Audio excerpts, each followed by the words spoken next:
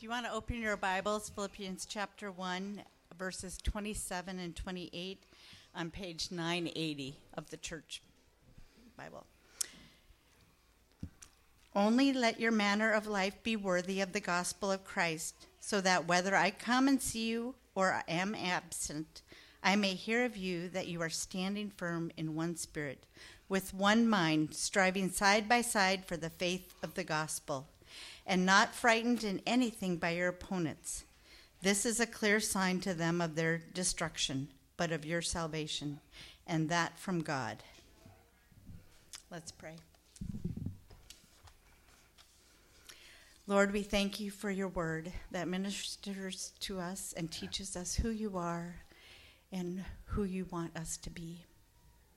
We thank you that you have qualified us to share in the inheritance of the saints in light, and that you have delivered us from the domain of darkness and transferred us to the kingdom of your beloved Son, in whom we have redemption, the forgiveness of sins.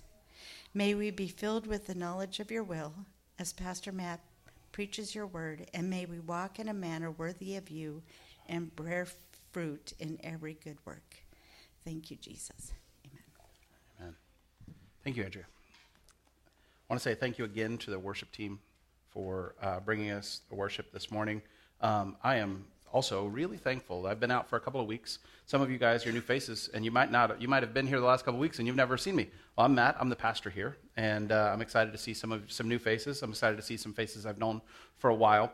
I'm excited to be back. Sometimes you go on vacation and you can't wait to get back, and that's how you know you've been gone long enough. And yes, that was the case this time.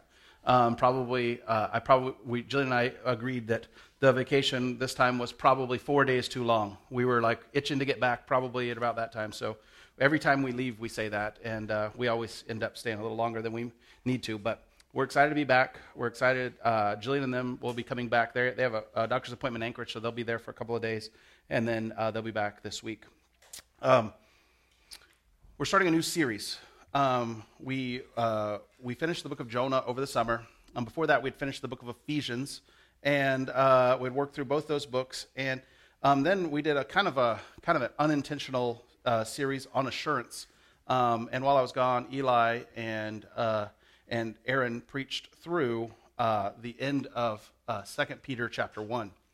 What we're going to be doing over the next, really, 11 weeks leading up to Advent is we're going to be teaching through a series I'm calling One Another. You can see that on your bulletin cover.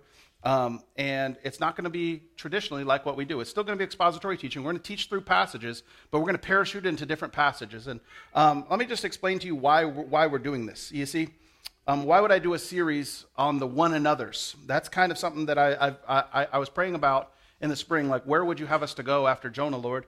And the Lord really rested in my heart this. I had kind of been exposed to somebody talking about this while I was away at a conference, and while I was there, I'd heard this, and I heard somebody just talking about their small group going through the one another's and how meaningful it was and how special it was.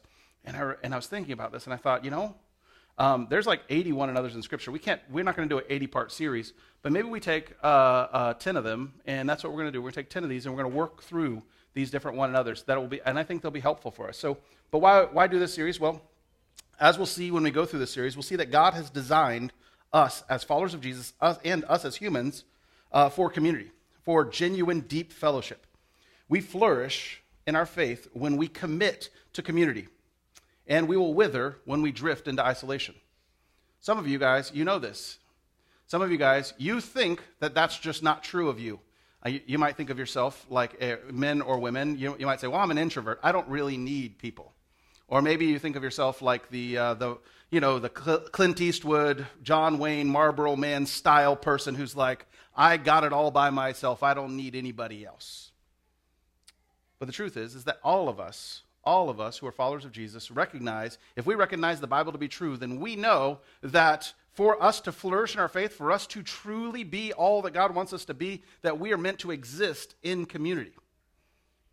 We are meant to exist and to worship in community. So with this, the first reason why I think we should do this is because I think this is something that's biblical. I don't think that. I know that. We'll see it as we go through in Scripture.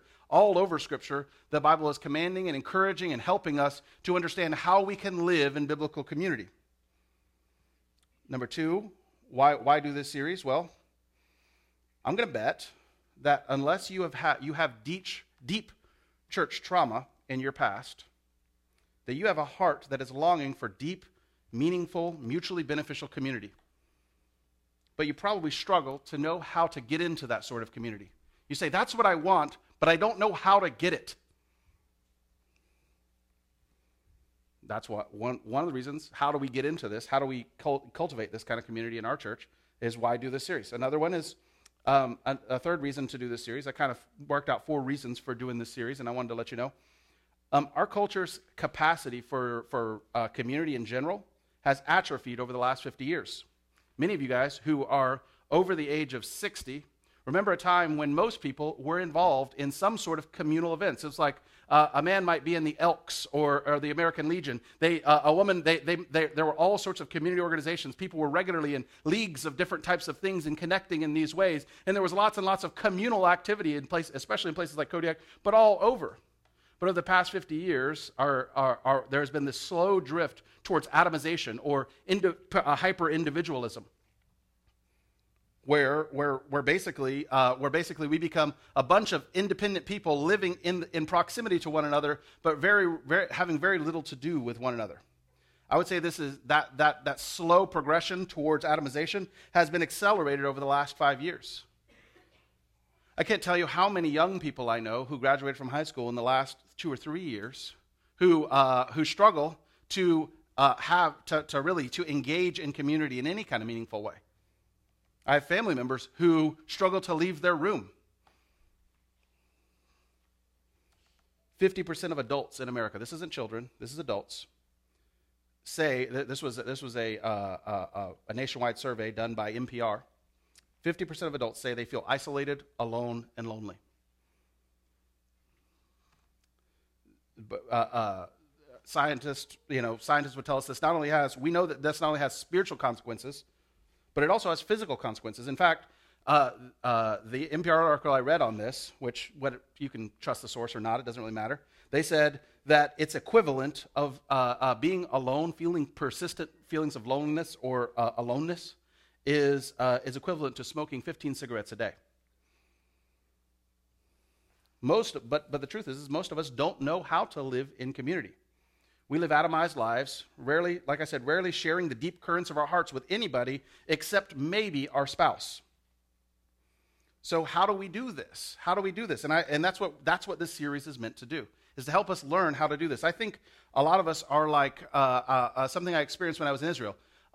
We don't have a culture of community in our culture anymore. There's not a culture that is pushing us, that is teaching us, that is showing us how to live in community. So most of us don't know how to do it. Now, the way I know how to explain it is like when I was in Israel, I would do youth camps, and I remember I pulled out an American football, and you wouldn't believe how many kids over there are enamored with American football.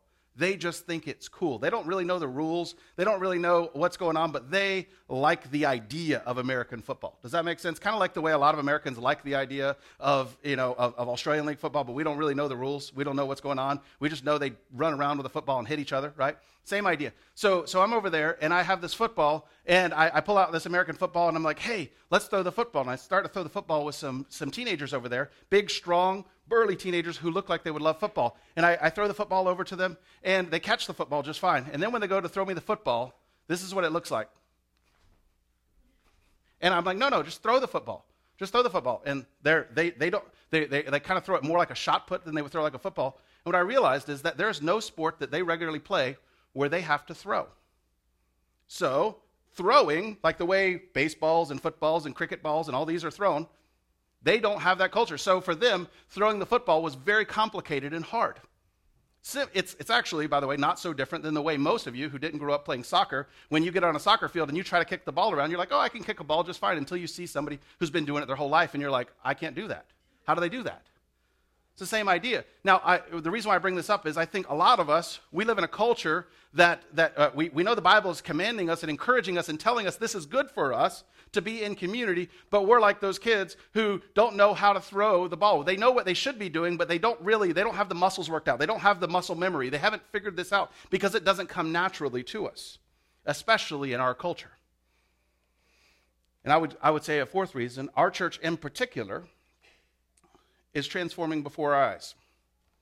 God has seen fit to bring lots of new people from various backgrounds together at Berean.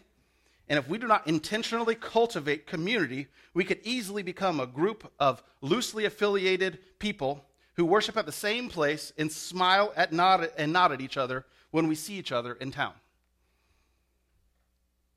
But the body of Christ is meant to be much more than a loose association. It's meant to be a family. Where you and I are meant to be family to one another. A faith family that is deeply involved in one another's lives. United together like a body is united together. Like a hand is united to a face. We are united together. We're the same body. So what does it look like in the real world to have community like this? Well, we're going to explore this more as we go through, but I want to give you just a little picture of this. It looks like believers who have committed themselves to a faith family. You've said, I am committing to this faith family. We move from being a spectator in the stands to joining the team. It means courageously opening your life up to others and being willing to engage in other people's lives deeply. It means believers genuinely loving one another, our warts and all. Because guess what? All of us are unlovable at times, especially the more we open ourselves up. And the deal is that when we're in the body of Christ, we love all of everyone, and so that nobody has to try to hide themselves. It's believers welcoming one another, not only opening their homes up, but opening their hearts up to people in their homes. It's believers bearing one another's burdens, helping people who are struggling, and letting others help you when you're in the middle of struggle. It's encouraging one another, not flattery, but sincerely, honestly, and affectionately speaking words of truth into other people's lives that build them up. It's teaching one another. It's speaking scripture's wisdom into each other's lives, especially in specific contexts when we need to hear God's wisdom in this situation. It's believers honestly and openly confessing their sin to one another, being transparent, and having real, authentic community. It looks like a community that is so shot through with grace that when conflict inevitably emerges because we are all sinners and we sin against each other at times, that we as believers race to show grace to one another, forgiving one another and restoring one another by the power of the Spirit. It looks like a community that is on its knees, praying for one another with tears, interceding for your good. It looks like a community that comforts and cares for one another when you're facing affliction, loss, or hurt. It looks like a community that stirs you up to good works and helps you when your heart wants to grow faint. This is how Jesus intended the church to be. He intended the church not to be a group of loosely affiliated people who all are pointed in one direction and listen to one guy talk this way and then go about your daily lives and smile and nod at each other when you see each other at the farmer's market or at Safeway. No, we're meant to be deeply engaged in one another's lives. So, how does this happen? Well, we're going to be unpacking this, like I said, over the next 11 weeks, but I want to set the table for this today in Philippians chapter 1.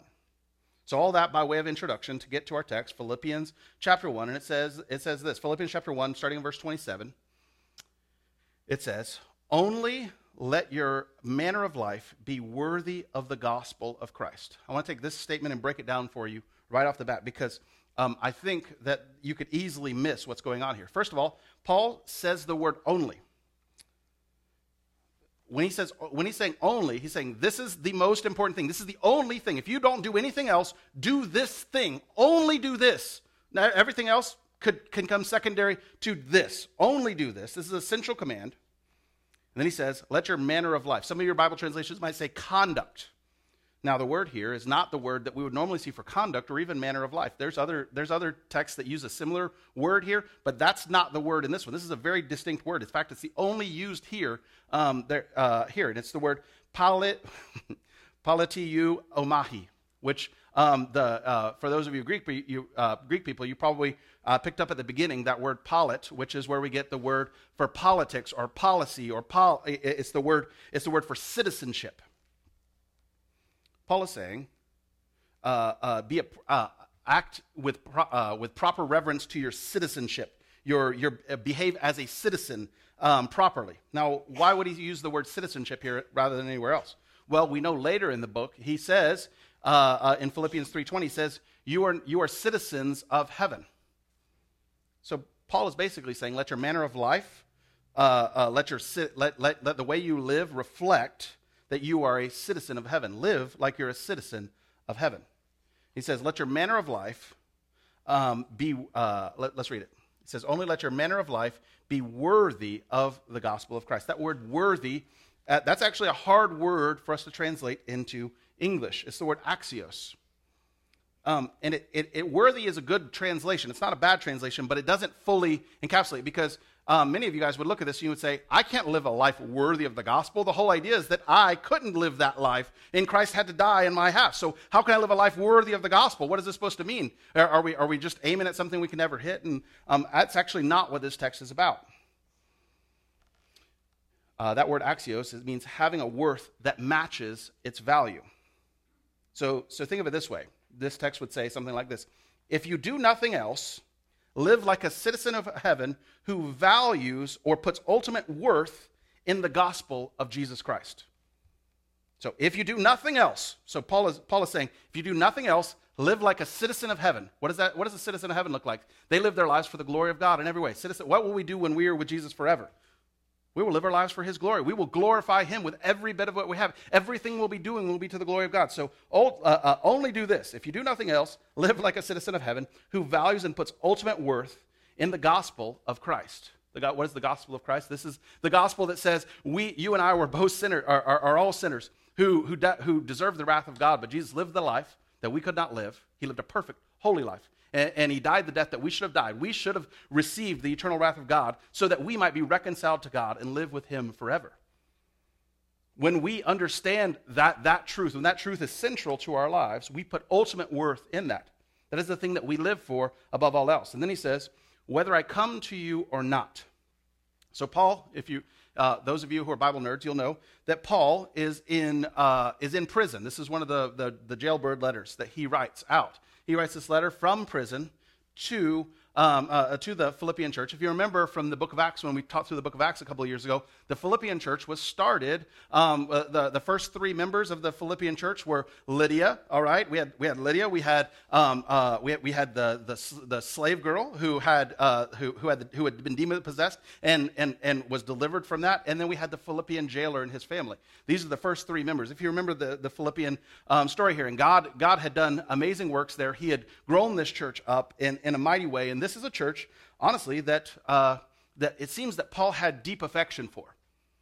Here's one of the ways we know is because of the way he writes it. The way he writes this letter, there's just deep affection for this Philippian church. More than this, we know that he has deep affection for them because Paul, weirdly, doesn't accept money from just anyone. In fact, Paul makes it clear to the Corinthian church, I didn't take your money so that because I didn't want you to in any way think that I was doing this for money. I could have asked for money, but I didn't.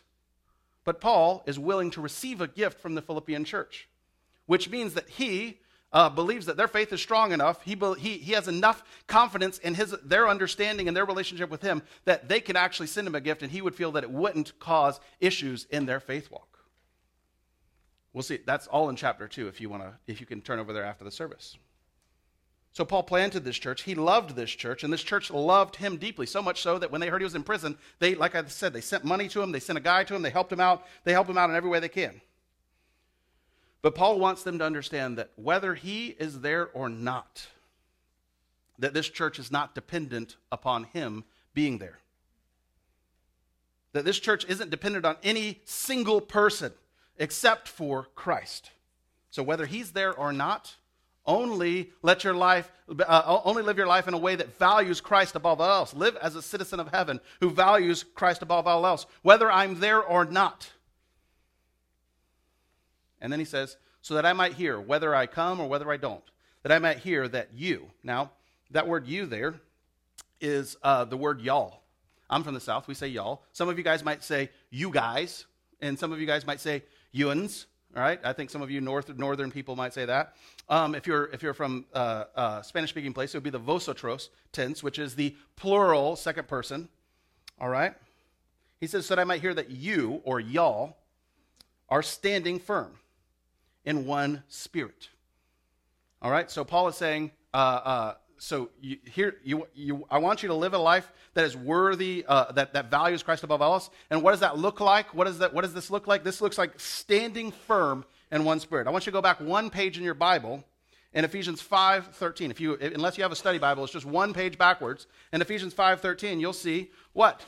We were here not long ago, and it says this, Ephesians 5:13. Therefore, take up the whole armor of God, that you may be able to withstand in the evil day, having done all to stand firm. Same words, same person. Paul is saying, stand firm. What is this a picture of? This is a picture of withstanding the barrage and attack of the enemy. This is a picture of defense. Paul is saying that for as a follower of Jesus, one of the things that you do is when the enemy is throwing darts at you, when these things are coming, you stand firm. But you don't stand firm alone. He says stand firm together in one spirit. The way I like to think of it is like this. A lot of us, we think we have to stand firm alone, but no, we're meant to stand firm together. The Philippians would have had, I think, Paul is intentionally alluding to the way that the Philippians would think of war. You know, Philippi was a Roman city. In fact, there were so few Jews there that they didn't even have a synagogue. They met down by the river. So it's mostly a Roman city. These are almost all Roman citizens who lived there. It was a very, very Roman place. And most of these people would have been retired military people. So if you know about the Roman legions, you know how some of you guys would know how they fought. They didn't send their people rushing into battle with their swords up. No, they walked really slowly together with a shield wall up, and they had their sword up, and they walked in a phalanx. You guys know what I'm talking about? And they marched together, and they fought together. And my shield protected the guy beside me, and their shield protected me. And they went to battle together, and they operated as one single unit. Paul is saying, when temptation comes, we stand together. When affliction comes, we stand together. When the flaming darts of the enemy, the doubt, the depression, the anxiety, when they strike us, we stand together in one spirit. So how do we do this? Like I said, it's in one spirit. I want you to get this, that the Holy Spirit is the one who unites us, who melds us into one body. We cannot and will not stand firm together without the Holy Spirit's work in our lives. To be a community that stands firm together against all the attacks of the enemy, against all the barrages that come our way, we must be a community that is yielded to the Holy Spirit. But here's what's so cool. This has been my experience, and I believe that the Bible would back this up. That when we stand firm together, weathering the storms of life, defending one another against the flaming darts of the enemy, helping one another, loving one another, showing affection and trust for one another, all these things grow in us. We become more and more united the more and more the enemy attacks, and we stand firm. I like to think of it like this. Now, I used to climb a lot, and the strongest knot, okay, some of you fishermen, you might fight me on this.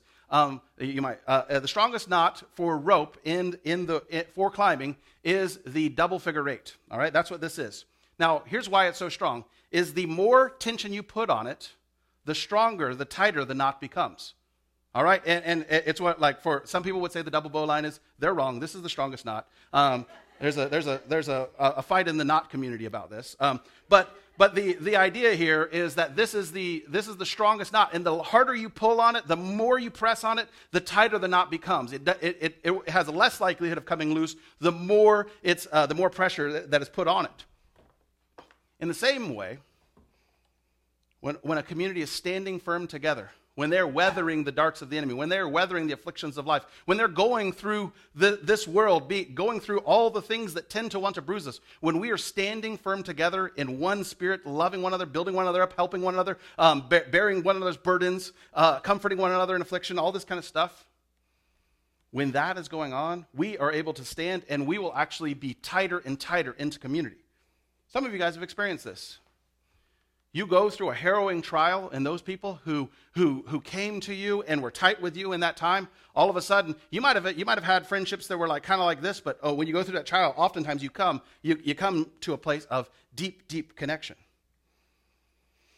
And as our unity grows, one of the other things that will happen, our confidence in the Lord will grow.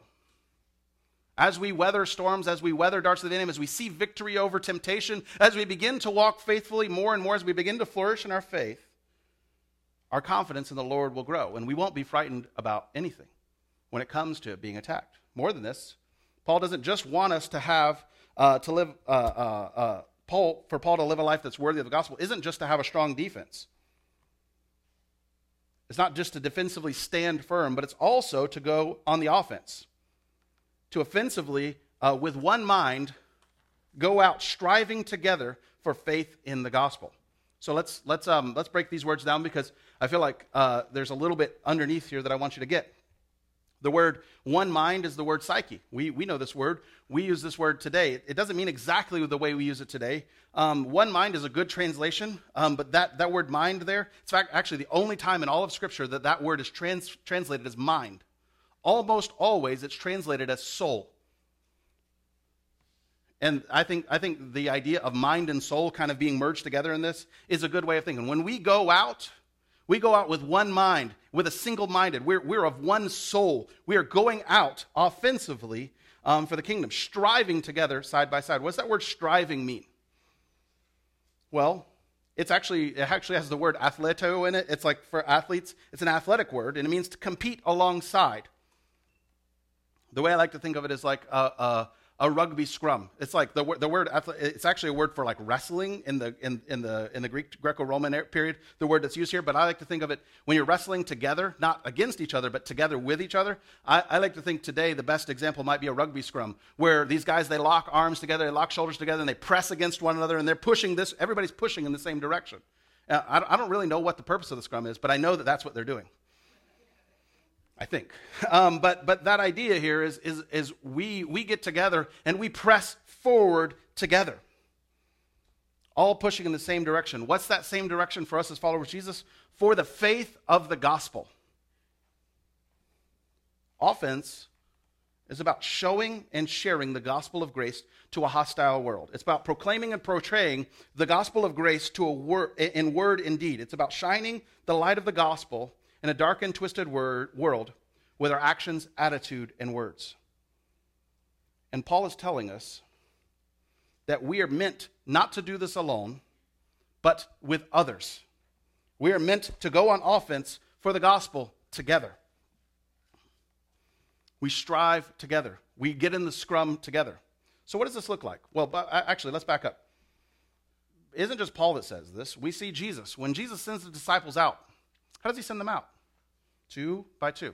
He sends no one out alone. He sends them out 2 by 2 so that they might go proclaim the gospel. We almost never see the Apostle Paul ministering alone.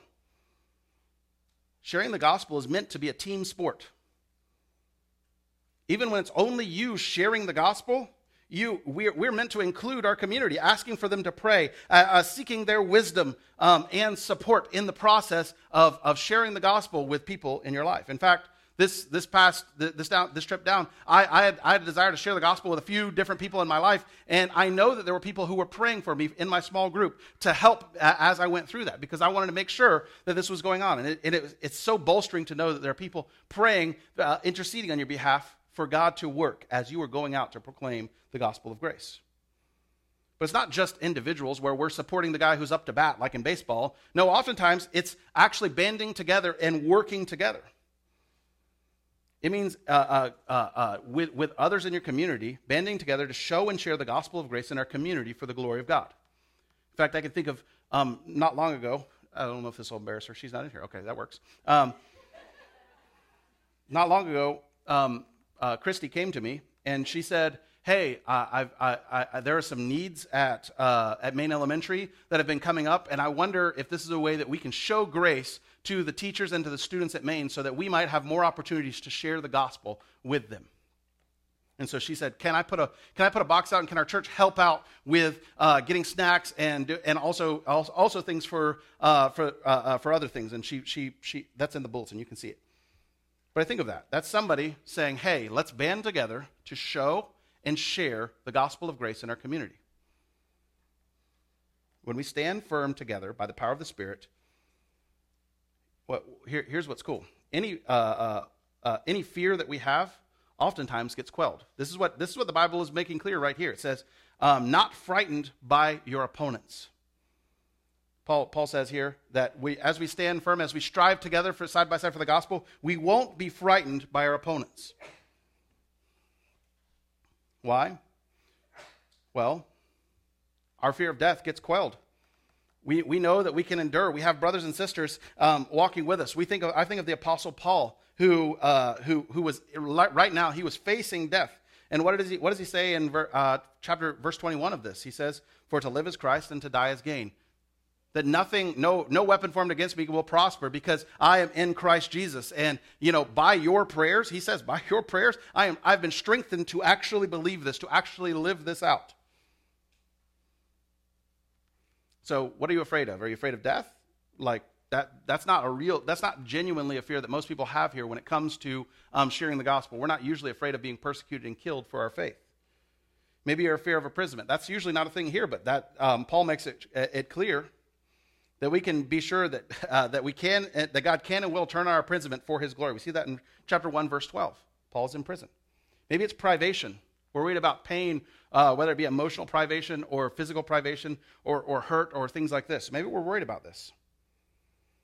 But we see in chapter 4, verse 13, we see the Apostle Paul talking about how we can even endure these sorts of things. Whether we're brought high or low, we can endure all things through Christ who gives us strength. When we have a strong defense, we won't be frightened by anything. And that strong defense comes by being together in one spirit, together, banded together, facing everything together by the power of the Spirit. And offense, I think it's easy when it comes to going out and sharing the faith. It's very easy to get really scared when it comes to the idea of going out and sharing the gospel. Many of us, we're afraid. We're afraid of what might happen, the consequences that might come upon us for openly proclaiming the gospel. But when we do this in community, when we do this together with the cover of others, with prayer, people praying with us, oftentimes that allows that spirit of timidity to go, and we actually begin to operate like Timothy with a spirit of power and of sound mind, where we go out boldly and proclaim the gospel. That's the opposite of fear, is boldness. But so when we're in community together, just as iron sharpens iron, so do we sharpen one another to bear witness to Jesus and with our actions, our attitude, and words wherever we are. And we will be more fruitful and less fearful as we go out together. So circling around, if you want to live this life, a life that accurately portrays this sort of living, how does that start? Well, I think if we want to live a life that's worthy of this, it starts by us courageously standing firm together by the power of the Spirit against the enemy's schemes. And like I said, it also fearlessly striving to advance the kingdom of the gospel together with other believers with one mind.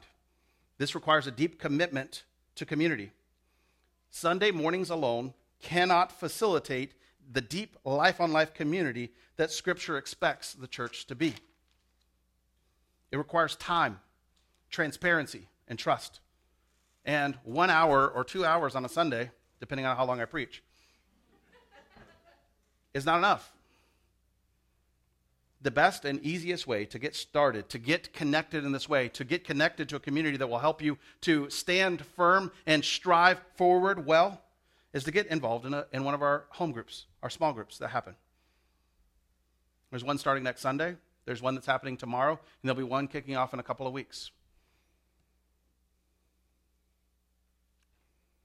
Home groups don't automatically mean that you're going to be involved in this deep community, but as you commit yourself to this, and especially as we work through this series, if you're in a home group, and as you guys discuss this out and talk through this more, it's going to be super helpful for you guys as you begin to engage with one another. Maybe you can't get involved in a home group, or maybe that's just not it's not where you are. There's other types of things that can do this. Things like a D group, where you get involved with 2 or 3 other people.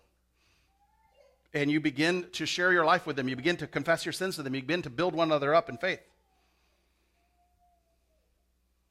I think our enemy seeks to peel us away from the herd, to get us one-on-one versus him. I think of all of those videos that I've seen of African, with the lions or the cheetahs, and they're trying to get to the gazelles. And what do? They run and they run until they can peel one away from the herd. And once it's away from the herd, it's on then. That's what our enemy is seeking to do. It's to peel us away. To make us, to have us fight him alone. But when we fight in that phalanx together, when we will stand firm against his attacks, and we'll be able to make advances for the kingdom of God. This is how God designed the church to operate. So here's the question. Are you stuck in a pattern of sin? Are you stuck in a cycle of hurt? Are you constantly feeling lonely? Are you in this place where you feel like I really want this, but I'm not sure where to go? I would say the first and easiest step is to figure out which home group you want to go to and to step in. It's not going to be a panacea, perfect solution. There's going to be broken people in those groups who will likely be frustrating to you at times. But they will be, when you commit to one another, when you commit to love in one another, even warts and all, whether they're the same age as you or not, whether the same stages in life as you or not, whether they have a lot in common with you or nothing in common with you. The best small group I was ever in, the closest person to my age was 10 years my senior. And then the next closest person was 10 more years my senior. The best small group I've ever been in. I thought before that I had to be in small group with guys my own age and girls my own age, Spirit-filled community can and will genuinely help you if you find yourself stuck. Or if you find yourself that where you should be flourishing, but you're struggling to turn the corner. So as we go through this, I want to challenge you to pray about committing to a faith family. What does that mean? Well, if Berean is your church home, I would challenge you to commit to being a part of Berean, to actually commit yourself to here by joining the church. There's no specialness to, there's nothing in it for you to join the church. It's for your benefit. As you join the church, you are committing in your heart to say, I am investing in this community, and I'm letting this community invest in me. More than this, I would encourage you to find a small group community to be a part of in our church. There are some small groups that aren't really small groups. There's some ladies who meet on a Wednesday morning for coffee. There's some different things that happen in the week that are really operating in this community fashion, where they're comforting, encouraging, building one another up, instructing one another, doing all these things. But they don't really, they don't call themselves a home group or whatever. It doesn't have to fit into the box that I'm putting in here. But I can tell you, we are meant to operate in community. And the less we do that, the more we will find ourselves stuck in our faith, unable to progress forward, unable to flourish. So, Christianity is a team sport. Get on the team. Let's pray. Lord Jesus, I thank you for how you designed your church to operate. Lord, how you designed us to be there for one another. Lord, for how you designed us to be blessed by serving one another, comforting one another, encouraging one another. Lord Jesus, I thank you, God, that you have brought a church together from a diverse group of people. People from all different sorts of walks and backgrounds, all different types of hurts. And Lord, that you have sewn us together as one body, that you have melded us, forged us into one faith family. Lord, I pray that, God, you would help us to be a family that genuinely cares about one another, that's genuinely involved in one another's lives. Lord, I pray that, God, you would help us as we go through this series of one another's. Lord, to genuinely live these out in our lives. Lord, I love you and I praise you. I ask these things in Jesus' name. Amen.